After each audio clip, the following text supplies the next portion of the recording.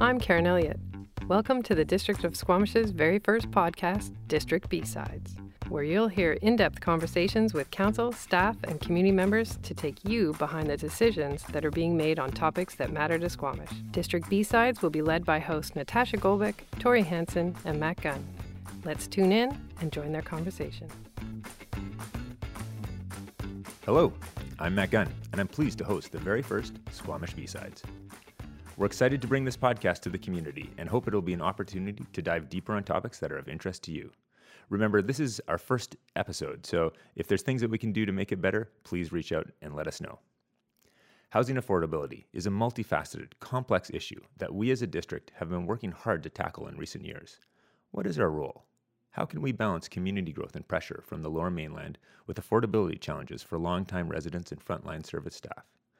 These are tough questions about a topic that our council takes very seriously, and we're going to talk about some of those tough questions today. First, we're going to hear from a leader in community social housing, Maureen Mackell of Helping Hands. We'll also hear from two district councillors, Armand Hurford and Jenna Stoner, as well as what will become a regular podcast feature, our Heritage Moment. Let's get to the conversation. Our first guest here to talk about affordable housing at Squamish is Maureen Mackell, the Executive Director of Squamish Helping Hands. Thanks for joining us. Thanks for having me, Matt. Tell me a bit about your role with Helping Hands as it relates to affordable housing here in town. So as you said, I am the Executive Director for Squamish Helping Hands.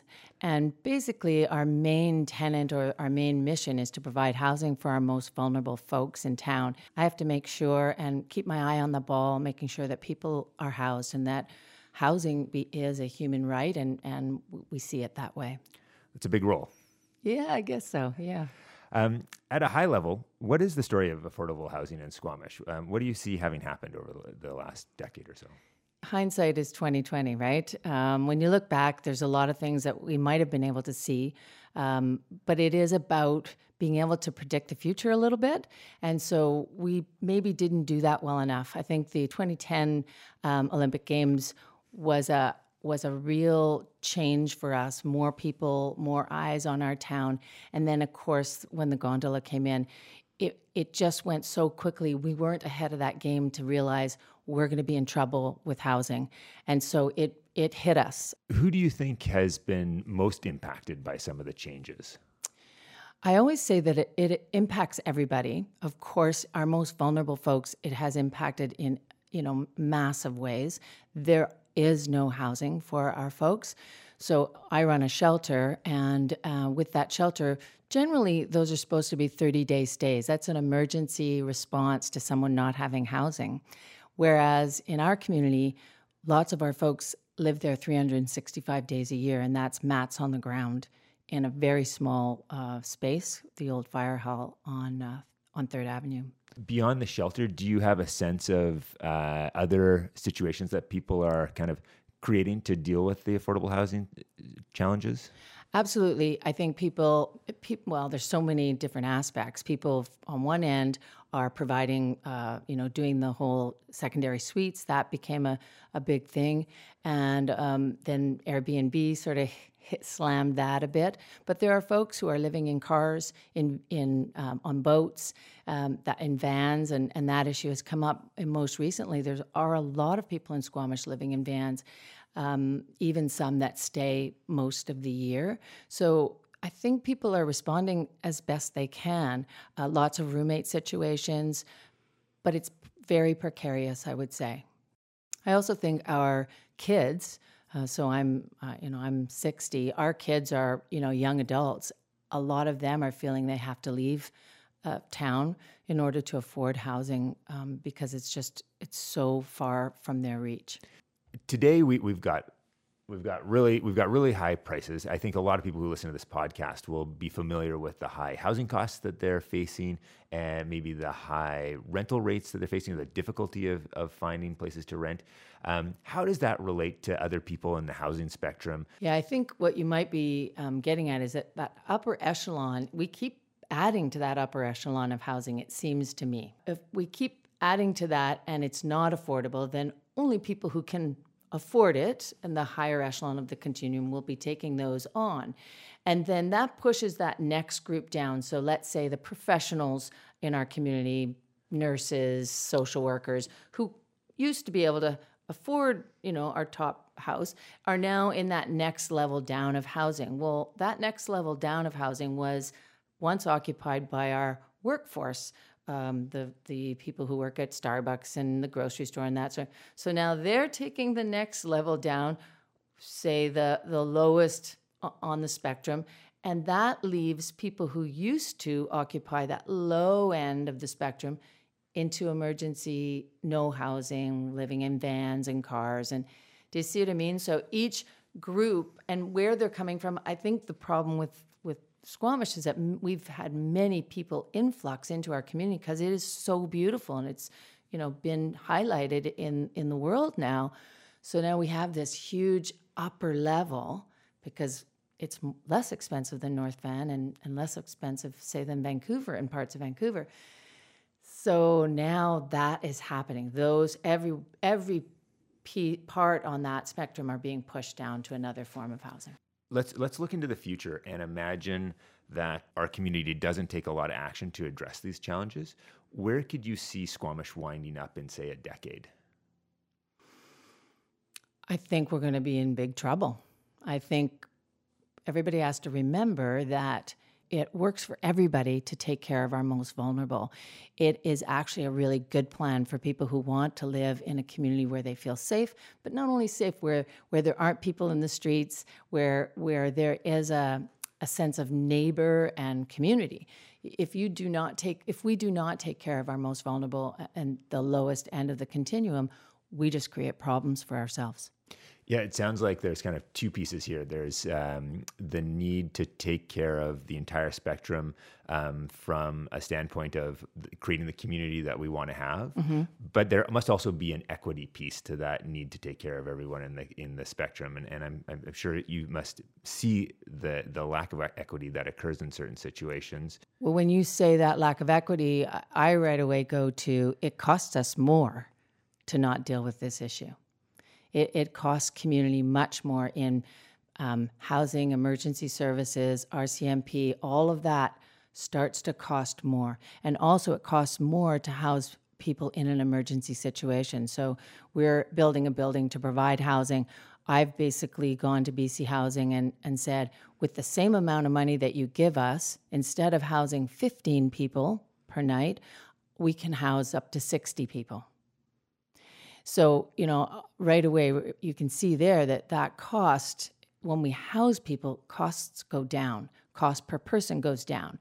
And when we house people, we are less likely to have, a huge impact on the emergency response system, on the emergency at the hospital. All those things are expensive, really expensive. And when people are housed, they don't need those services quite so much. So I'm not sure if that was the question you were asking, but that's what comes to mind when I talk about equity and, on the financial end of things. Tell me a bit about the Housing First approach.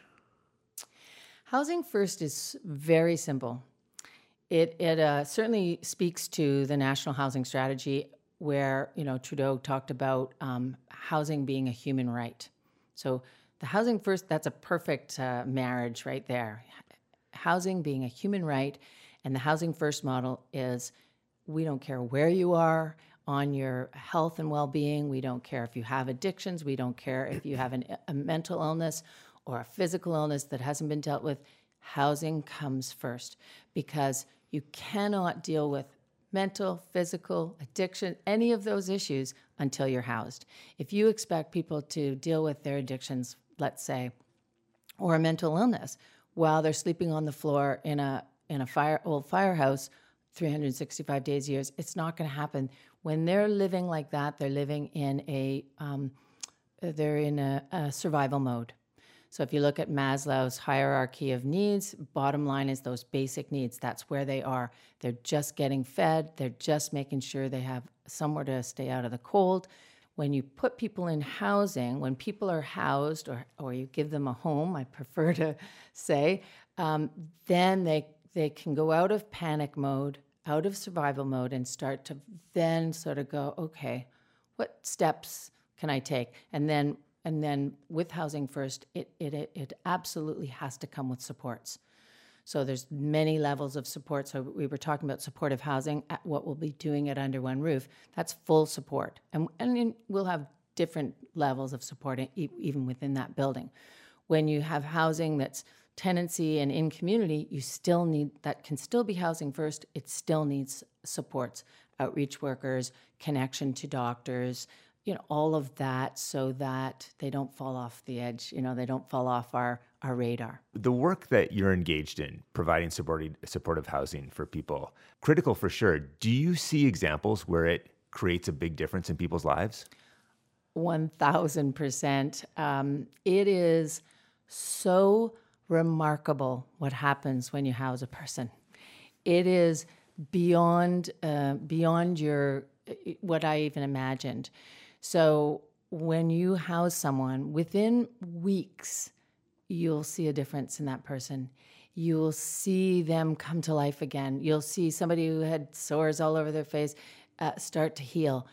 It's so remarkable that it's inspiring, and I have to say I really love seeing it. Sometimes people aren't ready, but in general, if you've put everything together and you've got a good case plan and you put somebody in housing using the housing first approach, they just blossom. And I see it every day. I actually work out of our transition house. One of our very first, so when we got that transition house, we had a young man join us, a local young man who's actually gone on record to talk about this with the chief. His name is Dan, and he started out, really struggling with addictions, struggling with a number of things, and finally, was ready enough to come into the housing, that the little of housing that we had came in, and he is now. We got him a job we work with Target Homes, doing low barrier workforce jobs, and so they were like, yeah, let's do this, and he started working with them, and then he, when we talked about it, and Dave Rancier got back to me, and he's like, the framers are hiring him. He's not even going to work for us anymore. The next thing it's just getting better and better, and he talked to me recently. He's working for the tugboats, and his life is on track. And I don't mean that in the sense of, what we think is on track. His life is on track for him. And he is such an incredible human being, always has been, but now he gets to show it. And it kind of brings up another point, and if I may, that if we just try to give people homes and, support them with food and community without also pushing, moving the dial on a sense of purpose, we're missing the mark.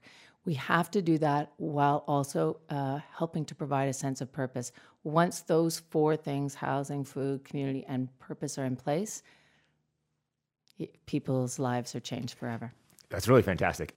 Are there any common myths or perceptions about affordable housing that you think would be worth talking about and trying to dispel? I'd like to answer that by saying us and them. That's a big myth or reality we keep perpetuating that should not exist. There is no us and them. So just because you can afford, or someone can afford, a house in Crumpet Woods or wherever is desirable in Squamish, you are no different than that person who can't afford anything, who's living in their boat or who's living in emergency shelter. And as a community, we are as strong as our weakest link, or we are as strong as the community we have built. And so my job over the years has always been to keep saying the same thing. What kind of community do we want to be? And my answer to that is, we want to be a community where everybody matters and everybody counts. So, it's back to, a difference in economic status is starting to define and put pressure on that us and them myth. They're really in a happy, well designed community, there can't be an us and them. And what's remarkable, which goes back to your other question around what's happened to people when they're housed, is that that's the thing. We keep that us and them divide or barrier happening the more we do not care for the ones at the bottom and do not provide housing, because they can't show their best selves from a place of zero housing. The other myth I think that we should address or look at is the myth that it'll all take care of itself. Right? Everybody thinks, well, it'll all work out. Everything will, there'll be a nice big shuffle and it'll all be okay. I think we're seeing very specifically here in Squamish that is not the case. Invisible hand? You would think, right? The more that comes online, the more affordable it would be. It does not seem to be happening. And is that because so many are just coming to fill those units from elsewhere? Maybe. I've lived other places where that is the case, where, you add units and everything settles down. There's, sure, there, things increase, but not to the degree that we're seeing here in Squamish. What's underway right now in Squamish? So right off the bat, I've referenced this already. Under One Roof is a new project that's coming, will be available or opening in September 2020. And that is a purely supportive housing project for now. We may have to adapt if that doesn't work. If we need other housing, for instance, we have like 3 floors of housing, so maybe the top floor will have to change to something else. So that's one project that's coming online that's well underway. BC Housing has funded. The other projects that are underway are the seniors project, which is going to bring, I think, about 240 units online. I don't know the exact numbers around that one, whether that's 240 extra or 240 in total. I think that's the in total. And that's coming, and I'm not sure of their date. The other project that's in the works is the one they're calling the Buckley Project, which is a project between BC Housing and the district. Most people are looking at that project, or many people are looking at that project, and are not seeing that it's affordable. So the answer to that, or some people's answer to that, would be, well, you can get subsidies to make it affordable. However, when I'm talking to single parents of 2 and 3 children who are, making in the $50,000 range, they're saying we're getting caught in the middle there because we can't afford it. It doesn't seem affordable, and yet we're likely not going to be eligible for subsidies to go with that. So those are the 3 projects that I see coming online that are going to help, but they nowhere near address the problem now and the upcoming problem. How do you define affordable housing? Well, one classic definition of affordable housing would be that it costs 30% of your income. So that's been a long-standing definition, and I quite agree that works for everybody to look at. Right. I guess that leaves money for the other necessities of life and some extra at the end of the day, so that you can live a normal life and be housed. Absolutely, and be able to buy your kids the clothes they need, put food, healthy, nutritious food on the table, be able to go to a movie once in a while. A simple life, not an extravagant life. Just a simple life. Are there actions that you feel like we really need to be taking but aren't, or that we need to identify now and start moving on? Yeah, I really do think a big one for me in our sector is having a housing authority of sorts. And I don't want to use the word authority to match what Whistler has, but just an authority or an agency that is made up, that is the district coming together with the nonprofit sector or the housing sector, as well as developers and nonprofit leaders, as many people at that table, where we are really looking at it strategically together. I think that's a really important phase, and I think we have to be communicating better from council and the municipality to the nonprofit housing sector to make sure that we're getting the best body there. The other thing people need to know, that there is a real tension between municipalities and the province, because housing falls within the provincial stream. And, when I've had arguments with previous mayors, I say, I agree, housing is within the provincial mandate and everything, but the province is bringing it. So, for instance, through BC Housing, the province is bringing quite a bit of money to this Under One Roof project, also bringing money to the seniors project, also bringing money to the district, the Buckley project.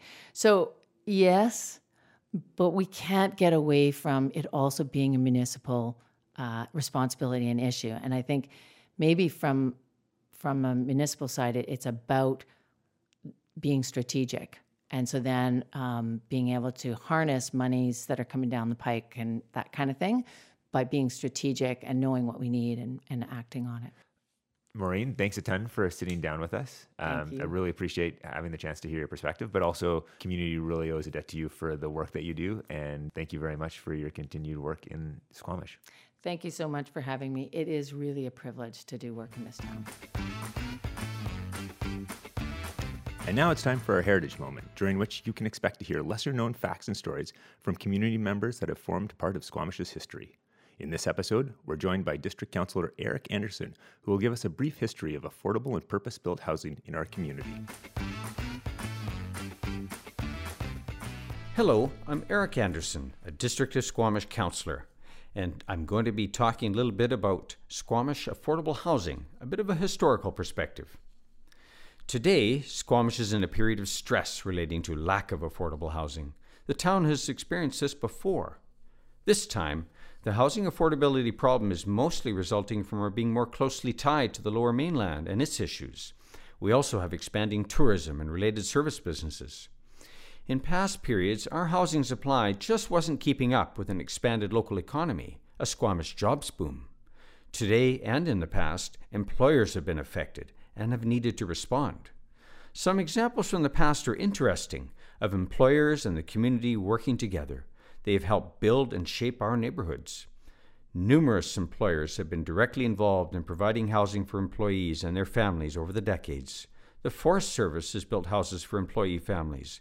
The hospital, BC Electric, BC Tel, built several houses on Hospital Hill. They're all still there. Many will remember the green railway employee houses in 2 long rows on Cleveland Avenue between the Pavilion Park and Howe Sound Inn. They were built in the 1920s when the railway and Squamish were growing. Green was the railway's color, the only color of paint they seemed to have, also for community projects they helped out with, like the old Logger Sports Arena, all in green. The biggest boom time and worst housing shortage probably ever for Squamish was in the early 1960s. Housing was an urgent issue then for the community and several employers. People would find a house somewhere on the coast and tow it here. Wood fiber was being rebuilt and expanded. Empire Lumber Sawmill was being built. 2 major logging divisions opened up. Britannia Mines came back and was now interested in Squamish housing. And then there were 3 new elementary schools and an expanded high school. The school district and Ministry of Education responded with housing for teachers, built near the schools, still there today, as a rental housing on Wilson Crescent and along Government Road and elsewhere. The first parts of Garibaldi Highlands were developed in a teamwork between the developer, Pat Good, and Wood Fiber. Several houses along Air Drive, for example, still there today. The grandest example of teamwork to build new affordable housing for employee families was Valleycliff. Wood Fiber, then the Rayonier Company, bought the old railway logging camp lands from Marilyn Ring and worked with other employers and all 3 levels of government to plan what became Valleycliff. An early planning map for Valleycliff found in the district archives recently has FPLA in big letters, Federal Provincial Land Assembly Project. Much of what was built as affordable housing for employee families is still with us today in every part of our town. The District of Squamish has recently taken initiative to protect some of the affordable rental housing built for employees and young families in the mid-1960s. Garibaldi Garden Court and Valleycliff Apartments are examples. Remembering their origins should also reinforce the message that we haven't been keeping up, but also that it was teamwork that responded in the past, and teamwork will be needed again. For the second half of our program, I'll be speaking to two members of District of Squamish Council. Joining me now in studio are Councillor Jenna Stoner. Hi there. And Councillor Armand Hurford. Hello. Thanks for both sitting down to chat. Thank you for having us. Armand, before we begin speaking about affordable housing from a council perspective, I want to start by asking you a few questions as a business owner in town about the role housing costs play in the lives of your employees. First off, can you tell me a bit about your business? Sure. We're a full-service bicycle shop, and that comes with, there's a certain seasonality that's sort of inherent to the business. It's a bit more popular to be riding in the sun here. So we have a seasonal aspect to our business, and we employ up to 16 people in town.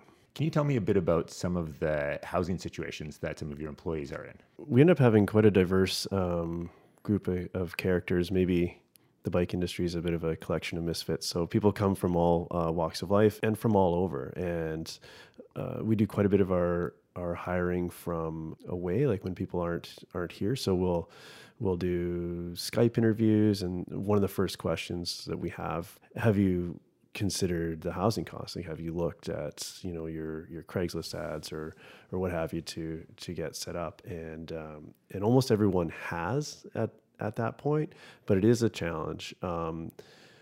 This season, I think I had 2 staff members for a period of time that were living in their vehicles, and one has since gone back to Germany. It fit very well with his plans, and he's a young guy, and that's how he wanted to do it. And the other person's has a roommate situation now and is inside, which I always feel better when everyone's inside. But the reality is that over the years we've had people living in vehicles as well. Yeah, and I get the sense that is not an uncommon situation in businesses in Squamish, that there are other businesses that have people who choose to live in vehicles for a variety of reasons. Do you think that reality creates challenges for finding employees for your business or other businesses? Yes, I think so. I think that in some ways people make a sacrifice to come to Squamish to participate in their sport. In my day-to-day, that's generally mountain biking. I'm sure it's the same. We have world-class rock climbing and the wind sport stuff, and they're sort of accepting of a certain level of sacrifice to do that. But I think now, with the situation we're in with the housing here, it's becoming a real barrier. With our same advertising methods, we're not seeing the same number of applicants, and I think that the housing is a big part of that. And I did also have some mid-season turnover this year where we had provided stable enough employment for a couple that worked for us for a number of years, actually, that they could be approved for a mortgage and they could buy a place. And it was a very happy time for them. And that place is somewhere that was more affordable. And that is something that I could see being repeated. That must be a challenge to see that. And we even see that at Municipal Hall. There are sometimes employees that are looking for ways to find that home that they've been wanting to purchase, and sometimes it's not in Squamish. Do your employees talk about housing much in terms of a challenge, like in day-to-day conversation, or is it not something that comes up? I wouldn't say it comes up in day-to-day. It does sort of spike when someone's looking for a place or there's someone new to town. And my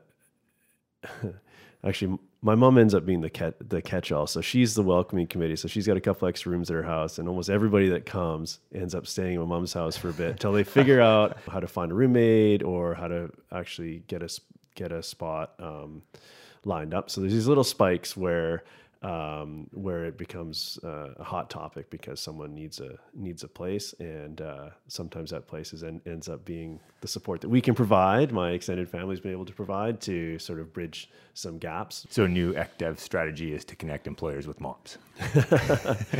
Sometimes that 2-week window or 3-week window between spots can be a huge crisis for someone and can result in that's where you end up living in a vehicle for a period of time, and sometimes you don't come back from that. So I think that there is a role where the employers can help, and where employees should feel safe asking for that help, because it's not an unheard of situation. Certainly. On a broader scale, Jenna, What specific challenges do you see Squamish employers facing in terms of workforce housing, especially something that we'd consider from a council perspective?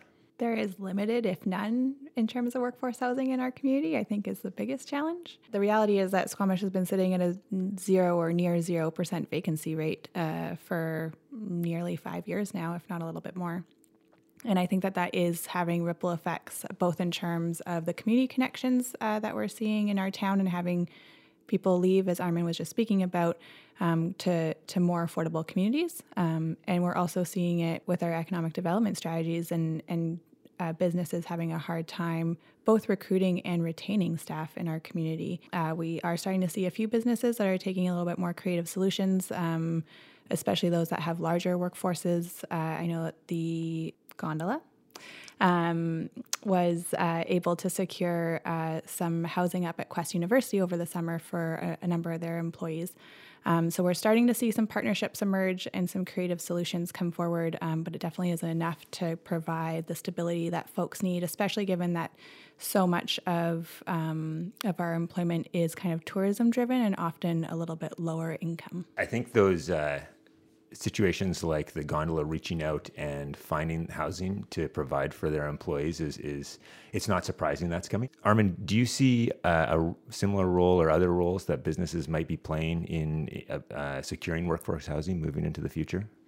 Well, there's the grander scale things like what Jenna just spoke about with the Gondola. But on a smaller scale, one of the things that I've been trying to do, and I know that this is within grasp of other businesses as well, is I have a network of people that I know own spots and own apartments that are renting, and I'm often their first call. So now I can go around my staff and say, hey, is anyone looking? There's this apartment and it's not advertised yet. And that is a level of trust between the business and the landlord, where maybe they wouldn't necessarily rent to any 22-year-old person off the street, but as they've been through an extensive sort of interview process, and the landlord knows the business owner or the business itself, and there's a level of comfort there that may not exist, and sort of facilitating those two parties getting together. I think that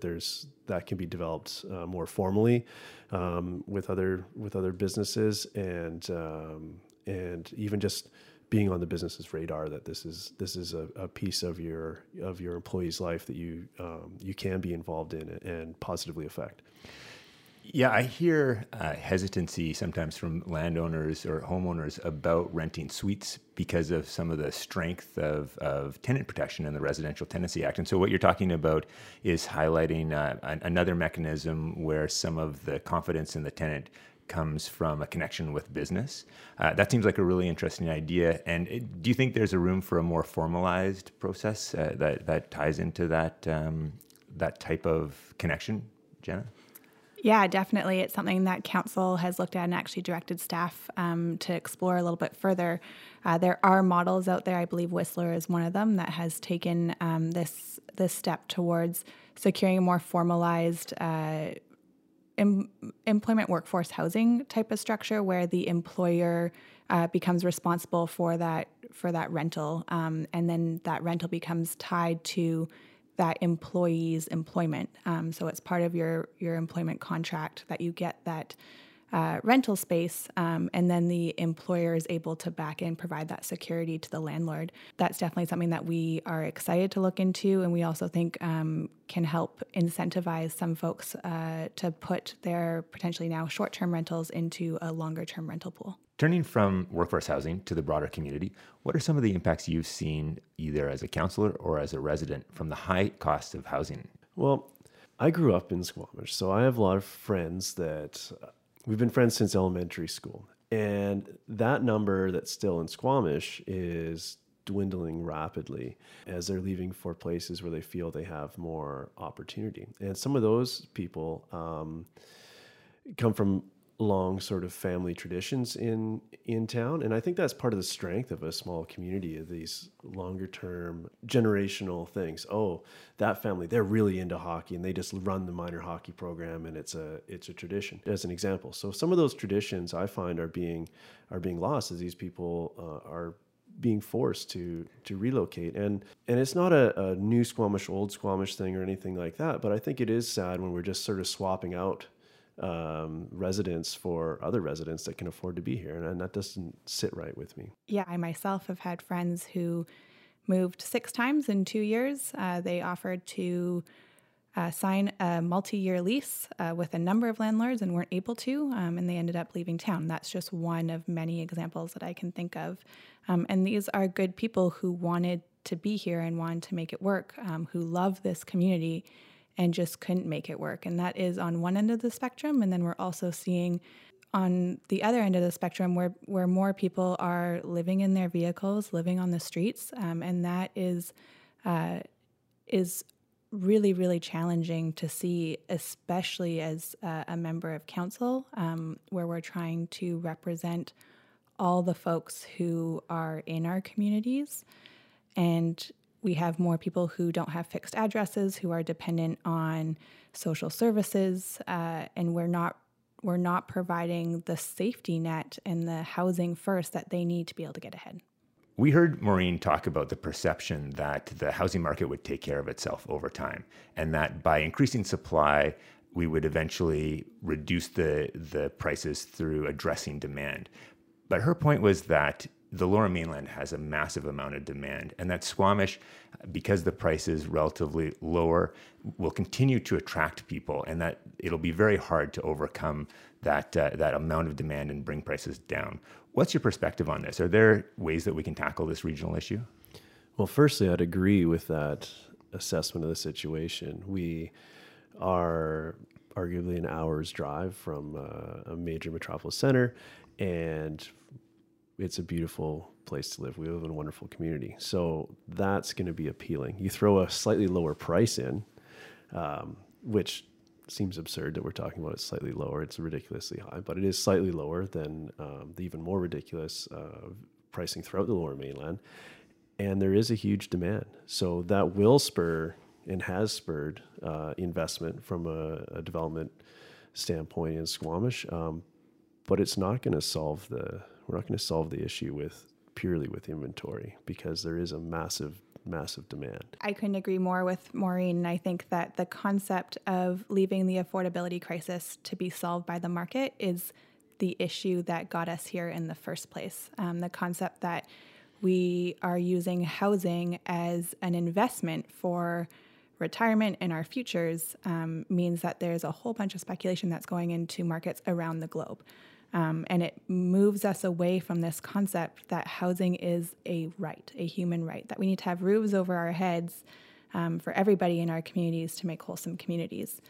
And so the concept of we're going to be able to build enough housing to meet the demand one day, I think is a false platitude given what we've seen in terms of the market to date, decades of underfunding in both rental and affordable housing from the provincial and federal governments, as well as the globalization of international markets. How do you see the municipal role having changed over time in terms of addressing housing costs and housing affordability? I think municipalities have inevitably started to step up to the challenge because other governments have walked away from the table for so long. This really is a federal and provincial jurisdiction, but it has been downloaded to municipalities to start to deal with. And so we are using all the tools in our toolbox to become creative, to find solutions for the affordability crisis. The main one that we have is zoning, and we've used a few other policy mechanisms. A common argument from housing advocates, which Maureen talked about, is that public investments in housing are far less expensive than the cost of keeping someone in homelessness. Service expenses for shelter, hospitals, police, or emergency services are far greater than the subsidies required for providing supportive housing. The challenge is that the benefit from keeping someone out of homelessness crosses different jurisdictions and different budgets. What's your perspective on this? How do we align those government interests to try and achieve something on this topic? Well, that's a really excellent point. And I think it's hard to get all orders of government on the same page to move in the same direction. And I mean, we've had some successes recently with BC Housing, working on some projects in Squamish, and that's been amazing. But when you look at that sort of full scale assessment of the situation, bringing in the healthcare costs and the policing costs, and it makes total sense. But unfortunately, that hasn't come out in action from all three sort of orders of government at the same time, in the same direction, on the same projects. And that needs to change. I am hearing it being discussed more on the, as we're recording this, we're in the midst of a federal election, and it is a topic that some of the candidates are speaking about. And I hope that it comes to some action, particularly from the federal government, as we recently, I think we'd have a hard time saying that the province isn't helping a lot. They should do more, but they've been pretty generous to us in the last few years in Squamish. Your question is an interesting one, Matt, and the way that you posed it, you mentioned that the challenge goes across orders of government as well as different budget cycles, and I'd say also our political terms. And so a 4-year political term is often not long enough to make the changes that we need to see on this issue, and I think that is one of the biggest challenges in terms of getting all orders of government on the same page at the same time. It presents a huge challenge, but I will also say that it has been done in other jurisdictions and other places around the world. Finland is a great example. They have implemented a housing first policy, and they've seen a 40% reduction in their homelessness rates in just a few years. Armand, you mentioned BC Housing. Can you tell us more about that example for partnering with other organizations to try and address affordable housing beyond just the provincial and the federal government? There's organizations that's their mandate is to affect the homelessness and sort of our harder to house residents. I think it was 2 weeks ago, I went for a tour of some supportive housing project in Vancouver, and it really showed me that things can be done and the positive outcomes are right there. And we know what needs to happen for some of these people, regardless of who it's led by. And it is fully life-changing for people. So I'm dodging your question slightly because you're asking where those opportunities are. And I'm going back just to the pure importance of it happening. There are these projects out there that are led by others besides the municipality or the province or the feds, and those groups can be the axis for everyone, all those orders of government coming together and sort of taking the appropriate step in the appropriate direction. The project that Armand got a tour of, unfortunately I wasn't there, but it is one of many projects that's coming out of substantial funding from the province. They last year published the Homes for BC plan, which is one of the largest scale investments that we're seeing in housing since 2009. And they're looking to build 114,000 units across the province. What are our biggest opportunities and what should our priorities be to support affordable housing in our community? That's a great question because it touches on a previous conversation around how this issue is definitely focusing on the municipal government's actions. It's definitely a high priority for this council and for the previous council. And so there's a number of things that are currently underway, which are very exciting. One is a 76-unit affordable housing project on Buckley Avenue, which is the low and deeply subsidized affordable housing, as well as a medium income rental unit in the North Yards, which is about 40 units. Both those projects are supported by BC Housing. So we've been doing active work in terms of trying to get funding from the province to support the build of projects, which is really important to actually start to meet that demand. I'd also like to add that in the background to that, a lot of work's been done on our perpetually affordable housing policy, which should lay out the framework to move towards a housing authority of some sort of governing body to help manage these dedicated rental units as well as the subsidized rental units as they come online.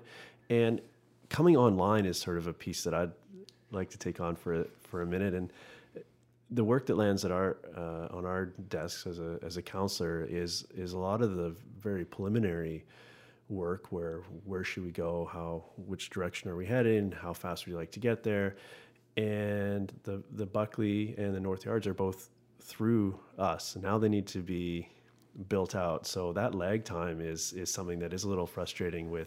There's such a need in our community. I'd like to see people, when we say, yes, okay, this is a great project, this is going to be a subsidized rental, go. I'd like those people to have somewhere to be, tomorrow night. But that's not the case. And whether that's waiting on budget cycles for funding or just construction timelines, it's hard because we want to take action quickly. And I feel that we have in the things that are actually in our control. And now it's out to the moved on down the line, and we'll see.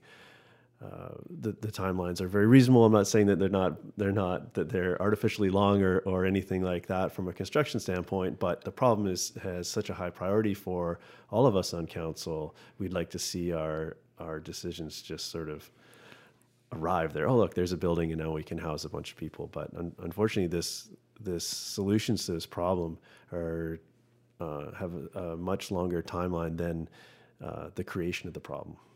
I remember it was probably about 3 months ago, we were in a council meeting, and on our break, there was a woman who was waiting outside the council meeting to talk to the mayor, who was in tears because she was getting kicked out of her low-income rental space the next week and didn't have anywhere to go.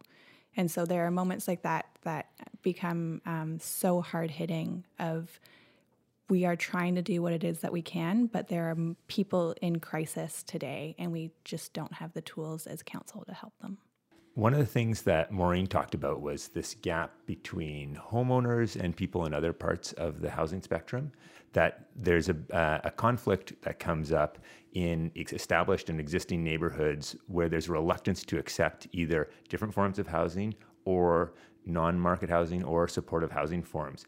Do you see there being opportunities to encourage more acceptance of these housing forms in established and existing neighborhoods so that we can achieve some of these affordable housing solutions? Definitely. But I think it takes time, and it takes lots of community conversations. And I'd like to challenge that concept a little bit, because I feel that as much as there are these larger, like the Buckley project, for instance, is 80-ish units. That's a big change for that neighborhood, and it's a big piece. But as other developments are coming online, we've secured dedicated rentals in a lot of these new developments, and that's just one door in the hallway. It doesn't look any different. The people living there aren't any different than the rest of their neighbors, and there's strength in that neighborhood, and they're all gonna lift each other up. I don't think that we're going to see as big a challenge in our community as we've seen in some other communities as these bigger projects roll out, and that's based on our proven culture of being good neighbors and having empathy for our fellow humans and all those things that make Squamish so good. I'm not surprised that our municipality is trying to respond to it because it's such a pressing issue for our community, but that could be quite a precedent to set and quite an ongoing responsibility to take on without any significant change in our revenue structure to take care of it. And I think that's where this bigger piece around provincial lobbying comes in terms of changing what our revenue structures can be, especially with rezoning and redevelopment. So not to get into too many details around development cost charges and community amenity contributions, but we have limited tools in our municipality toolbox to be able to fund these sorts of projects. We have taken steps to try and increase the scope of that, but we are continuously working and trying to lobby the government to change the way that development cost charges regulation allows us to direct those funds to other types of projects. More to come. Always. All right. Thank you so much for the work that you do on council and for sitting down and joining me today to talk about it. Very exciting. Thanks for having us. Yeah, thank you for having us. It's been great. We hope you enjoyed the conversation. For more on affordable housing in our community, visit squamish.ca/affordable-housing and connect with us for the latest district updates on our Facebook page at facebook.com/District of Squamish. And please, tell us what you think of the podcast. Email us at communications@squamish.ca. Thanks for joining us.